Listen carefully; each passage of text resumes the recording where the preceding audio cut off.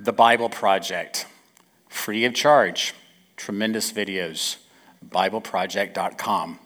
Sounds like an advertisement, doesn't it? It's really great what they are able to put out, and I'm always grateful for Tim Mackey and the others that work with him.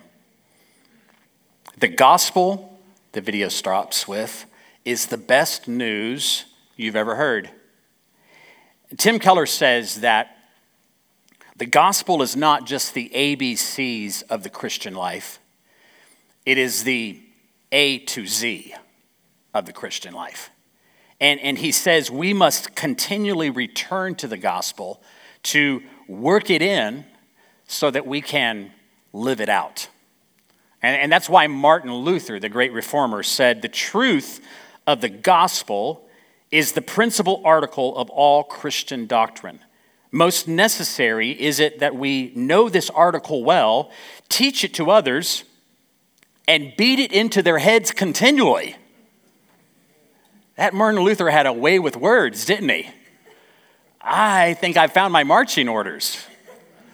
That's what we're going to do over the next few months as we look at the gospel and we beat it into our heads just a little bit more, and how we see that the gospel is what is designed to shape our own lives and our families and our small groups and our church community, that we're to be shaped by the gospel of the kingdom. Like we saw in the video, the word gospel is the Hebrew word beser, and it is equated or equivalent to euangelion, which is the Greek word found in the Septuagint of the Old Testament, but also the Greek New Testament. It means, as the video said, good news or announcement of great joy. Remember when the angel announced to the shepherds the birth of Jesus? What did he say? Well, the first thing he said was, don't be afraid. Because anytime an angel shows up, that's what you do. You just get scared. Almost every time. In fact, I would dare say every time an angel shows up, the shock and the fear. So they have to say, fear not, it's okay. And then he says, behold, I bring you good news, euangelion. I bring you good news of great joy that will be for all the peoples. Good news. When you think about the gospel, you oftentimes just think of the 4 first books of the New Testament. We call them gospels, right? The Gospel of Matthew, the Gospel of Mark, the Gospel of Luke, the Gospel of John. And they together cohesively tell this amazingly multidimensional story of the life and the teachings of Jesus. But you're going to find the good news, the gospel, woven throughout Scripture, even in the Old Testament. Like in Isaiah 40, verse 9, go up on a high mountain, O Zion, herald of good news, bezer, the same word that was in the video. Lift up your voice with strength, O Jerusalem, herald of good news. Lift it up, fear not, say to the cities of Judah, behold your God. And then later in Isaiah 61, one of the most famous passages that's actually quoted by Jesus when he's beginning his ministry. And we have it on the banner that's right over there. He says, the Spirit of the Lord God is upon me, because the Lord has anointed me to bring good news to the poor. He has sent me to bind up the brokenhearted, to proclaim liberty to the captives, and the opening of the prison to those who are bound, to proclaim the year of the Lord's favor and the day of vengeance of our God, to comfort all who mourn. He continues, to grant to those who mourn in Zion, to give them a beautiful headdress instead of ashes, the oil of gladness instead of mourning, the garment of praise instead of a faint spirit, that they may be called oaks of righteousness, the planting of the Lord, that he may be glorified. This is describing what we often like to call the divine exchange, where God takes what is ours that has been sullied and ruined and contaminated and led because of sin. He takes all of that upon himself, though he didn't deserve any of that. And he gives to us all of his divine qualities and all of his divine provision. Not that we deserve that. The gospel is saying to us, though what you have makes you deserve a certain thing, God will take that and give you what only he can provide. Gospel is not just found in the 4 Gospels. It's woven throughout the fabric of Scripture. But in all of these places, we need to remember this, and I want you to hear me here. We need to remember that the gospel is not good advice. The gospel is good news. You hear me again. The gospel is not good advice. It is good news. I have to confess to you that I used to be a news junkie. I know, confession is good for the soul. I used to really enjoy news. I used to watch it probably more than I should have, but I will also confess to you I don't do that anymore. I don't watch the news. I don't watch network news very much. I certainly don't watch cable news because they don't report the news. They give you advice. They give you advice, they push agendas, they offer opinions. They are no longer reporters, they are activists. Or they are pundits. News is what has already happened, not what you want to have happen. News is something that has already happened, and that's what has happened with the good news. The good news of the kingdom has already happened. It's not something that we do, it's something that's been done for us. The good news is telling us of something that has happened that now changes the experience of our lives. It changes our whole life. It comes down from above. It works its way into our hearts and works its way out of our lives. And now we can live in a new and glorious way under the reign and rule of Jesus Christ our King. That is the gospel of the kingdom. It's news. We're called to respond to it, not prove it, or not work for it, or not try to earn it. We're called to receive it. You don't work to get news, you just receive the news. And when it's good news, it should be really easy to receive. When Jesus was talking to Nicodemus in John 3, it's a fascinating story. Nicodemus is a religious leader. He is one of the Sanhedrin. He's a Pharisee. He actually becomes a follower of Jesus. He's one of the 2 religious leaders, the other being Joseph of Arimathea, who asked Pilate for the body of Jesus after he has died on the cross. And Nicodemus is searching out for truth. He's wanting something. He's being drawn, I believe, by the Holy Spirit. And so he seeks out the Lord, no doubt in some dark alley somewhere, because he doesn't want to be seen with Jesus. He's still trying to figure this out. And so he doesn't want anybody to know that he's actually, lurking around talking to this Messiah figure. But he says to Jesus some really insightful things, but Jesus says to him one of the most profound things. He said, Nicodemus, if you want to be a part of my kingdom, you must be born again. Born again. And this blows Nicodemus' mind. It baffles him. He doesn't understand. How is this possible? I'm an old man. Do you expect me to climb back into my mother's womb? I mean, what do you think she's going to think about that? I think it was probably enough for her to deliver me 1 time, much less 2. Is she even alive? What do you mean, born again? Of course, it was beyond his comprehension. It was something that it was humanly impossible to understand. It was nothing short of a miracle. And let me say to you, for anyone who is born again, if you have been born again into the kingdom of God, you're a miracle. You're a miracle. You have received the miracle, mercy, power of God to take you out of darkness and bring you into life, to bring you out of death and bring you into life. He does a miracle and you have new life. Jesus, of course, requires faith and surrender for anyone who is born again, but it's just like natural birth. Being born of the Spirit is not something that we ourselves accomplish. You didn't do anything to be born. You were pretty helpless when you were born. As an infant, that's a process that you're just there. You might can hold, well, I don't even know. This is getting dangerous.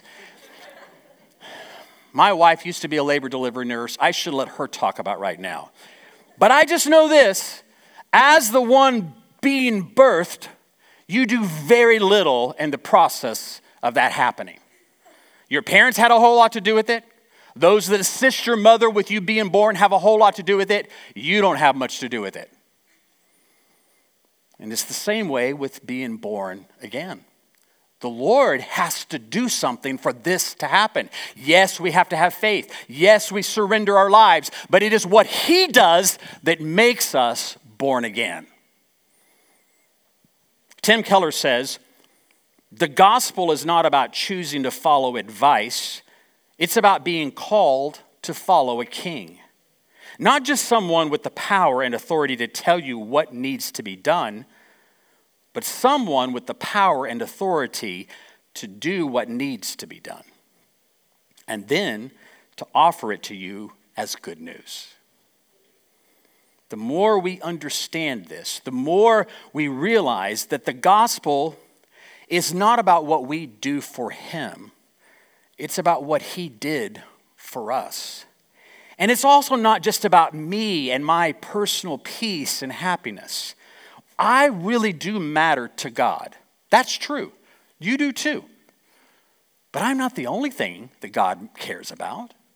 There are so many more and other things that God cares about that matter to Him. I can't just let it start and end with me. While the gospel of the kingdom involves my personal salvation, it also goes way beyond that. And that's why the Apostle Paul wrote to the Ephesian church saying this, in Him, Ephesians 1:7, in Him we have redemption through His blood, the forgiveness of our trespasses, according to the riches of His grace, which He lavished upon us in all wisdom and insight. Now that sounds like salvation to me. That's great. That's what He does for us to bring us into new life. But then verse 9 goes on, making known to us the mystery of His will according to His purpose, which He set forth in Christ as a plan for the fullness of time. To do what? To unite all things in Him, things in heaven and things on earth. We're not only redeemed and forgiven and lavished with wisdom and insight, we're also included in a mystery of His will, that there's more that He wants, that He is after more, that He has a plan for the fullness of time, and that is to bring all things in heaven and on earth under the authority of Jesus. That is a more full expression of the gospel of the kingdom. Do you see how big it is? You see, it's more than just Jesus died for me and I'm loved by God and it's all about me. No, it's all about the world that God came to save. You're a part of that. That's great. But it's so much more than just you. And it's why over and over again, Jesus reveals His kingdom to be at the heart of the gospel. In fact, He starts His ministry this way. In Matthew 4, it says, and He went throughout all Galilee, teaching in their synagogues and proclaiming the gospel of the kingdom and healing every disease and every affliction among the people. Jesus' message was the gospel, the good news, the euangelion of the kingdom. After his own baptism, he's led into the wilderness where he fasts for 40 days and he's tempted by Satan and he overcomes victorious, and then he's brought out of the wilderness and he picks first 4 disciples. And then the first thing that he does is what we just read in Matthew 4. He goes everywhere throughout Galilee, teaching in their synagogues and proclaiming the gospel of the kingdom. But it doesn't stop there. Towards the end of Jesus' earthly ministry, this is what he says to his disciples. Matthew 24:14.